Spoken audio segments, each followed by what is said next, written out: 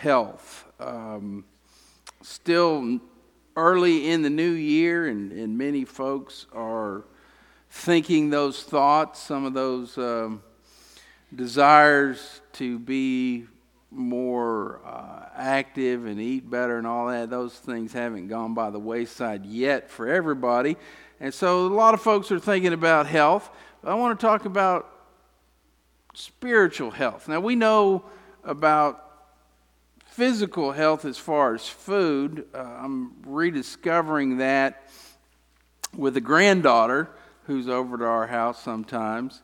And she, like most kids, likes certain things. And Ange had something fixed for her. I think it was chicken and green beans and something else.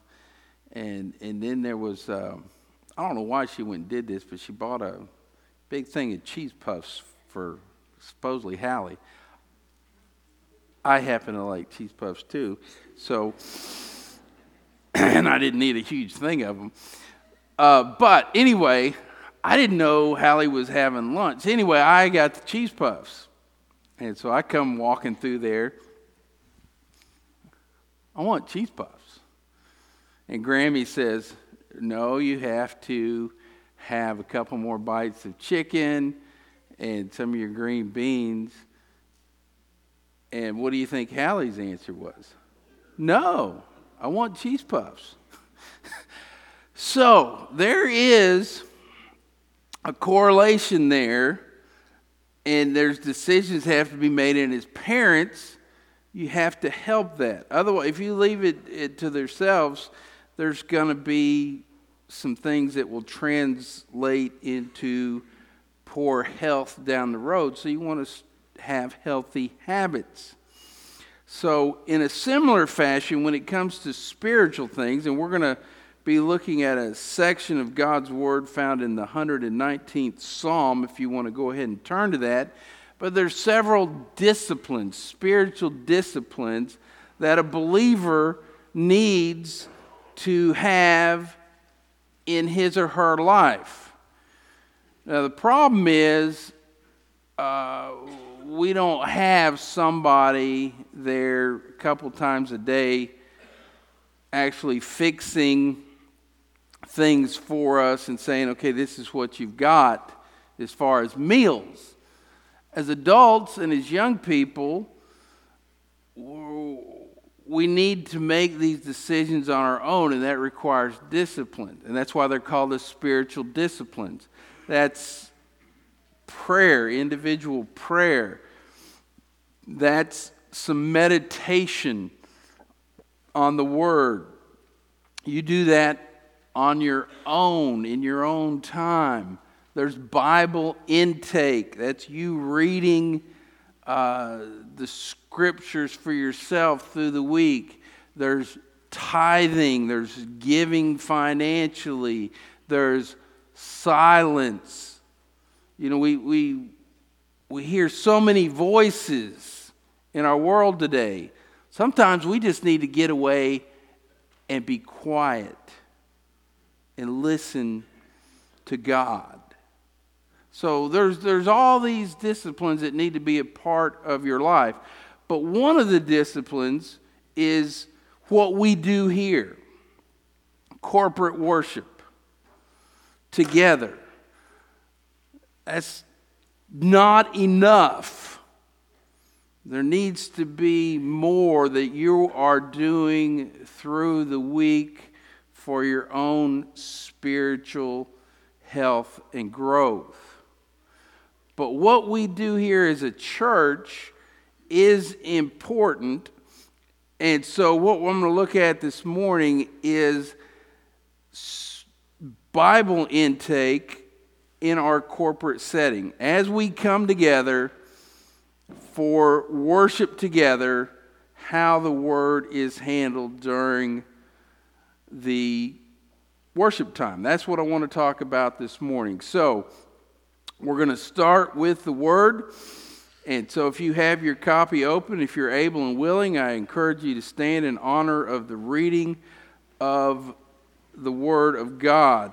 Psalm 119, beginning with verse 9, going through 16. How can a young man keep his way pure?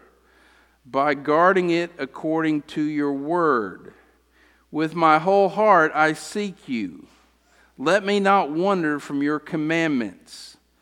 I have stored up your word in my heart that I might not sin against you. Blessed are you, O Lord. Teach me your statutes. With my lips I declare all the rules of your mouth. In the way of your testimonies I delight as much as in all riches. I will meditate on your precepts and fix my eyes on your ways. I will delight in your statutes. I will not forget your word. Father, we do ask a blessing upon this reading of your word. And now we ask through the power of your Holy Spirit that you would apply these words to our lives that we might live for your glory. And we pray and ask this in Christ's name. Amen. Thank you. You may be seated. Now, Psalm 119, and this is not going to be the focus of the message this morning, but the whole entire psalm, it's the longest chapter in the Bible. It's divided into 22 sections. Each section begins with the letter of the Hebrew alphabet. They only have 22 letters. They don't have vowels. They just have consonants. And then each of those 22 stanzas has 8 verses, but the whole thing is about the Word. It's the priority, the prominence of the Word. Now that's on a personal level. If you read that psalm, you will see I, me, my. But I'm going to say that the principles found there apply for us as we gather together as well. There should be a focus on the Word in the worship service. Now we're talking this year, I shared last week about our vision, and we're focusing on loving God supremely. You see those on the banners. It's out there in the hall or the lobby. If you, as an individual, and you have a responsibility for this, to do this for yourself, if you are going to love God supremely, there must be a corresponding love for His Word. If you do not have a desire for His Word, if you're not in His Word in a meaningful fashion, you will not fully develop a love for God. Because if we want to worship Him correctly, how do we know who He is? Well, what He's given us, and the only thing He's given us, is His Word. Now, people say, well, you can share the gospel with somebody and you can tell them about Jesus and you don't have to have a Bible with you. Can you do that? You certainly can. But where is your information about Jesus that you're telling them? Where's that coming from? It's coming from here. And if it's not from here, then you're going to be telling them the wrong thing. This is foundational. And so if you're going to love God supremely, and that's what it's one of our goals, there needs to be a love for the Word. And I want to share with you, this is going to be a different kind of message, but it's going to be about my ministry philosophy that concerns the preaching of the Word this morning. And what I want to declare to you, in case you've never heard me say it, I want to make sure I'm very clear that I have the utmost confidence in the Bible. I believe it is inerrant, I believe it is inspired, and I believe it is infallible. Inerrant means that there are no errors contained within its pages. Inspired means that uniquely, like God did with nothing else, these words are very much God-breathed, as 2 Timothy 3 says. These are the very words of God that He chose to communicate to the men who penned these words. They are inspired, therefore they have authority because their source is God. And it's infallible because when we rightly understood the promises and the words of God, as Glenn just read from that passage in Isaiah, they will not fail. Because the power's in the Word, and His Word is going to accomplish the purposes for which He sends it. It will not return void or empty, because it's the Word, and it's what God has given us. And so there needs to be a supreme importance there. Now, those characteristics I just mentioned are true in and of themselves. I happen to believe them. There are other men who call themselves pastors who could not make that same claim that I just did, because they don't believe that. Well, they can call themselves whatever they want, but if they don't believe that about the Word, they're not men of God. All right, so some people don't believe that. It doesn't change the truth. The truth is the truth, and it doesn't change regardless of personal belief. You might have seen that bumper sticker. The Bible says it, I believe it, that settles it. You can scratch that second part out, really. The Bible declares it, that does settle it. Now, it's good for us to believe it. But if you don't believe it, it's still true. It's still true. Now, bless God, it is good for us to believe it. It means eternal life. It means when we understand who God is and how He has graciously sent us Jesus the Messiah, and we understand that and we accept by faith that gift that only comes through Jesus, yes, that is good for us. It is good to believe it. But it remains true whether we believe it or not. So the Word is to have priority. And so how it's handled in the pulpit ministry is very important. Now this month, January, this is the beginning of my 4th year as your pastor. So before going any further, I want to say thank you for 3 years. I am blessed beyond measure to consider myself, to call myself the pastor of this church. And my prayer, my hope is that God gives us many, many more years together. But thank you for being here and supporting the ministry of the church and the teaching and preaching ministry of the Word.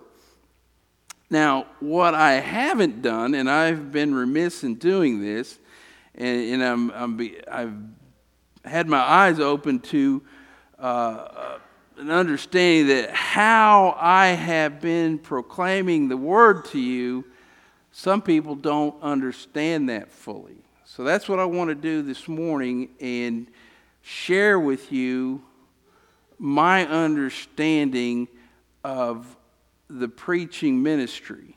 Because this vision that I shared last week, the vision about us being as the people of God, pushing back the darkness by sharing the light of Jesus, and through that main goal of the mission of making disciples and equipping you as the people of God to do the work of God, if we're going to accomplish that, we need to have an understanding of where we are, where we're going, and why we're doing the things that we're doing. Now, I do believe the pastor sets the tone for a lot of things in the church, not everything, but a lot of things. So I want to talk about preaching styles very briefly, and I want to focus on one, the third one, but I want to discuss 2 others. One, in this first one, you may have heard it called this, may have not. You may have never really understood what was going on. but it's what a lot of people call it's the diving board method. The diving board method is the pastor gets up, he picks a particular text, he reads that text, and then he dives off into whatever he's going to talk about. Has nothing to do with the text he's just read. He's just throwing some scripture out, and then he already knows what he's going to talk about. I don't know if I grew up on that type of preaching in Tennessee. And while what is being communicated may be true, it bears no relationship to the text. At a revival service at Stony Point, the preacher came and he preached, the text he used was Mark 2. In Mark 2, it's a story about the paralytic being brought to Jesus by 4 men, and they put the hole in the roof and lower him down, and then it's, you know what he preached about? Well, there's no way you could know because, A, you weren't there, and B, it had nothing to do with that text. He preached about Sunday school, and he ended up at the invitation time. He had our Sunday school director come down there, and he was talking about Sunday school the whole time, and at the end of the service for the invitation, he wanted a response, so he basically said, if you love Jesus, you'll come down here, and you'll take this man by the hand and tell him you're praying for him. Now, do you think a lot of people came down during the offering time? I don't know why I keep saying that. Our offerings are great, by the way. We don't need money. God is blessing us. So don't hear that. But during the invitation, how many do you think people came? You bet they came. Everybody in the church came. Man said, if you love Jesus, you know what that's called? It's called manipulation. And I try not to use that. I think the Holy Spirit can convict. He does convict. And when he does it, it's right. And it gives glory and honor to God. So I'm not a big fan of the diving board method. The second method, and this is very popular and it's done very well by a lot of men in Baptist churches, is called the topical method. It's the method I'm using right now. It's what I talked about last week when I talked about vision. But you have a topic in the Bible, whether that's angels, whether that's marriage, whether that's the end times, the nature of the Bible itself, you have a topic and then you gather scriptures together that address that. And there are some things that you have to do that way. If you're going to talk about the Trinity, which is a very important biblical concept, you've got to draw those scriptures from various places because that is a topic that's developed through the whole of the New Testament. There is nothing biblically wrong with the topical method. Like I said, I'm using it right now. But by and large, and I think this is where some of the confusion has come in and the frustration, is what I typically use is the expository method of preaching. And what expository means is this, where the preacher takes the listener through an extended passage of Scripture, unfolds the meaning of that passage from its proper context, and then gives application of the spiritual principles that are contained within the text. The message starts and ends with the text. The preacher, the pastor, doesn't bring his own thoughts or ideas. They come from the Word of God. That's what I typically do, and starting next Sunday, when I begin a series through the book of Malachi, that's what you're going to experience for the next 7 weeks, I believe. So, that's the one I typically use. It's my preferred style of preaching, but I've never explained that to you as a congregation. So I'm going to read an excerpt from an article. This was written by a pastor named Mark Dever. He's the pastor of Capitol Hills Baptist Church in Washington. He's also the leader of a ministry called 9 Marks. It's 9 Marks of a Healthy Church.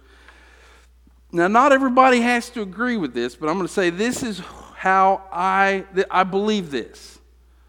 Okay, he says this: the most important distinguishing mark of a healthy church is expositional preaching.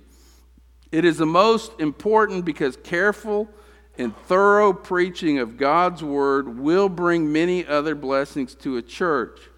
Without expository preaching, other signs of health may be accidental. They may be discarded or distorted all too easily because they did not spring from the Word, nor are they continually being reshaped and refreshed by it. But if you establish the priority of the Word, then you have in place the single most important aspect of the church's life. With the Word established, a church may experience growing health. Without the Word, a church health is imperiled. I believe that. That is why I preach the way I do. Now, I believe there's some strengths to expository preaching, and there's some weaknesses. And I want to share with you some of the strengths. I think when a pastor is going through the context, basically it's this: it guards against error.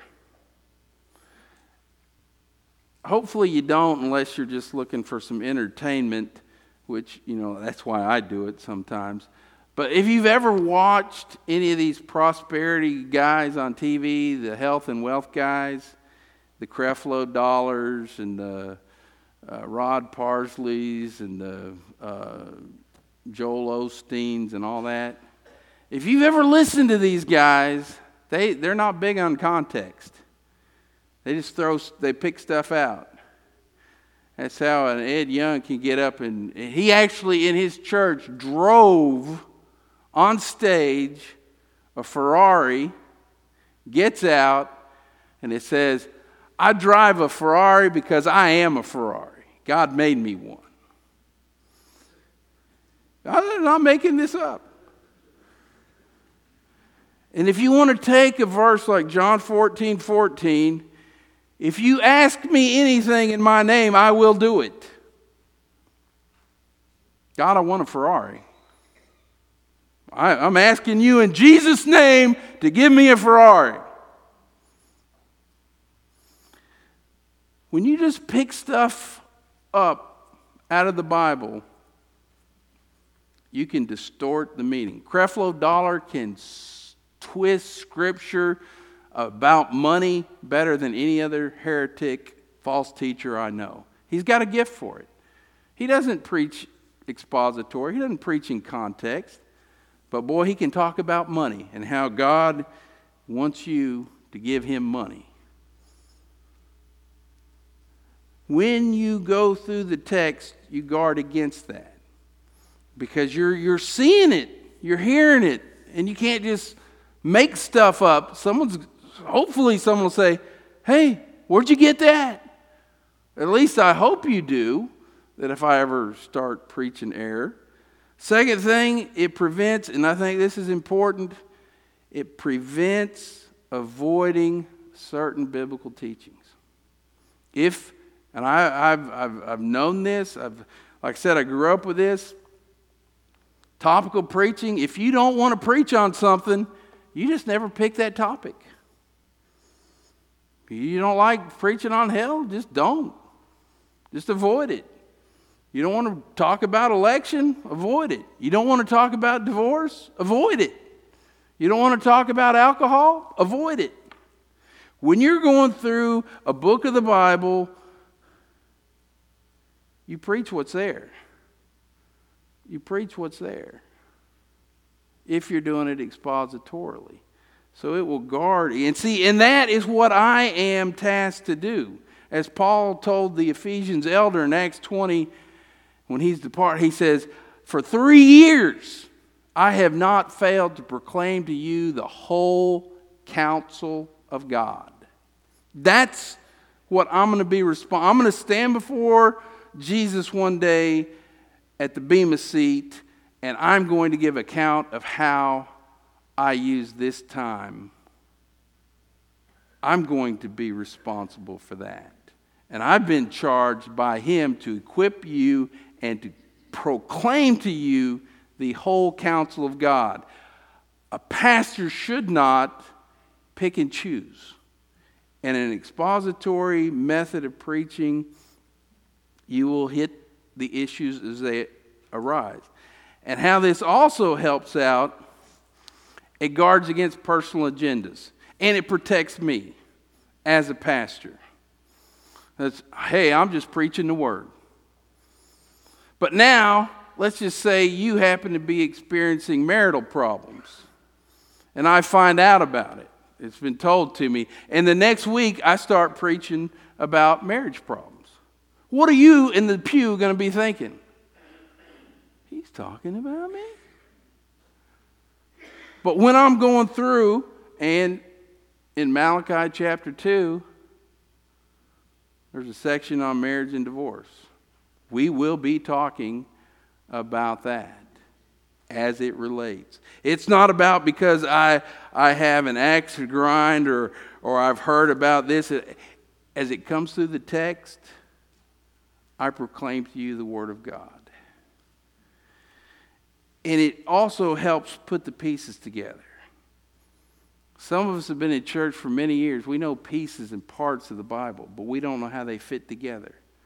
How many of you, when you're reading another type of book, whether it's a school assignment, and I know many of us don't read after we get out of school and no one can force us to read, but when you're reading something like Tom Sawyer, do you start on page 50 and read through page 68 and then read page 210 to 222 and then go back and read page 14 through 19? You don't do that. But how many of us take a book? I mean, God inspired this. He inspired the prophets to proclaim this in this fashion. And why do you think it's there? Because there's meaning to it. The New Testament letters are patterned. And if you just skip to this section and miss this section, you're missing the foundation. Paul and Peter, they put Christian doctrine, Christian belief, God first, then they start talking about application. But a lot of times we'll just come to Ephesians chapter 6 and talk about this, and we'll never get to where it starts.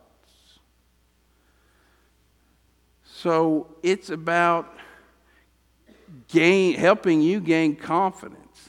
Now, there are some dangers.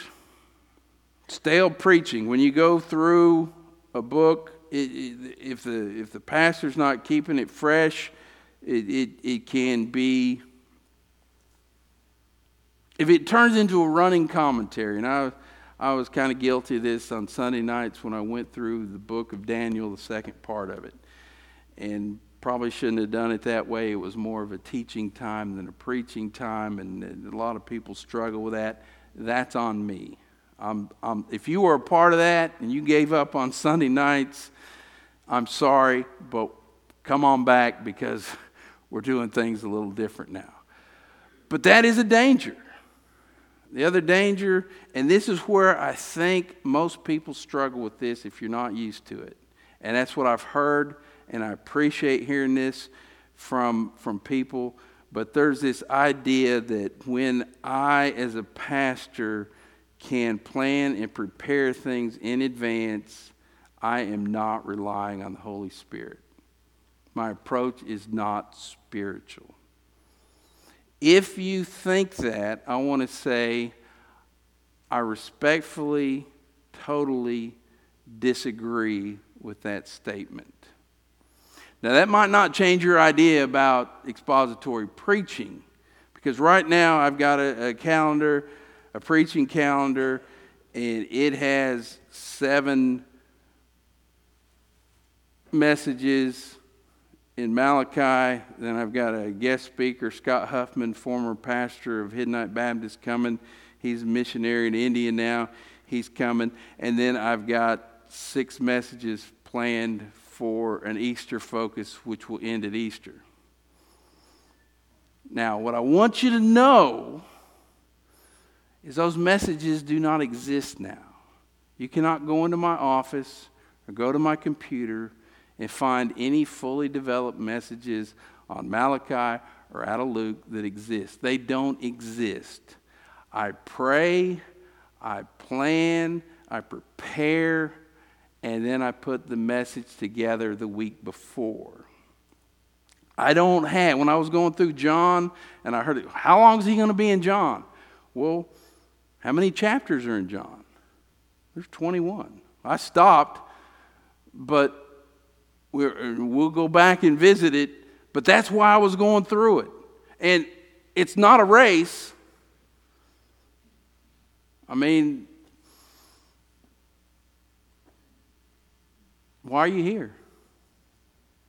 You're here to hear a word from God, whether it's in chapter 6, chapter 7, chapter 8. It's God's word. And it's not the same. There's meaning in all of it. That's why we have all of it. And we need to be aware of it. But I do pray.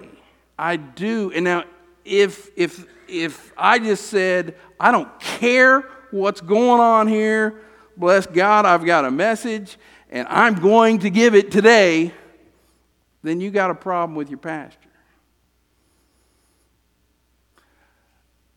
I do believe, however, that God honors and rewards the efforts that are put into the preparation of His Word. This 35-minute time, and I do know that my 35 minutes are almost up,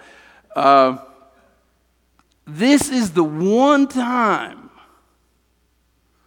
in the week that the majority of this church is gathered. And I want to be as prepared as possible to share with you God's Word so it can empower you to live for Him. I don't want to come in here off the hip. I think that's a disservice to you. You are here to hear from God. You're not here to hear about my stories. You're not here to hear about my jokes, because they're terrible. They're bad. And my kids tell me, don't do that. I was with Landon the other day, and we were renting something for Hallie's birthday party, and down there at the rental place, and I tried to make a joke. You know, they got rental for everything, and I saw the little Coke machine over there. I said, "Hey, do y'all rent soft drinks?" And I said, "Never." That was bad. And he's like, "No, we don't do that." I'm terrible. You're not here to hear my jokes. You're here to hear from God. And if you don't hear from God, what's the point? So I want you to hear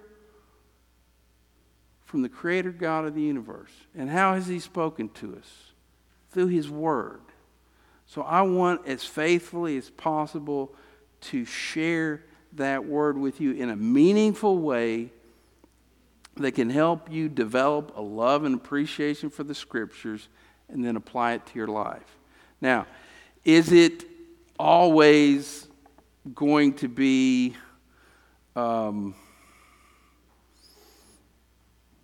evangelistic? Is it always going to be gospel? Hey, trust Jesus. Jesus came. No. It's going to be... This is another thing I don't think people understood, and it came out in the deacons' meeting. Primarily, I'm preaching to you. I'm preaching to the church. Who's the church? The church is members of the bride of Christ. Those of you who have already been redeemed, already indwelt with the Holy Spirit of God. My job primarily is to equip you for the work of the ministry. Ephesians 4:11. I'm to build up the body. I'm to encourage, to equip, to, as the word says in 2 Timothy 3, for instruction in righteousness, for rebuke, for correction, for doctrine. That's my job.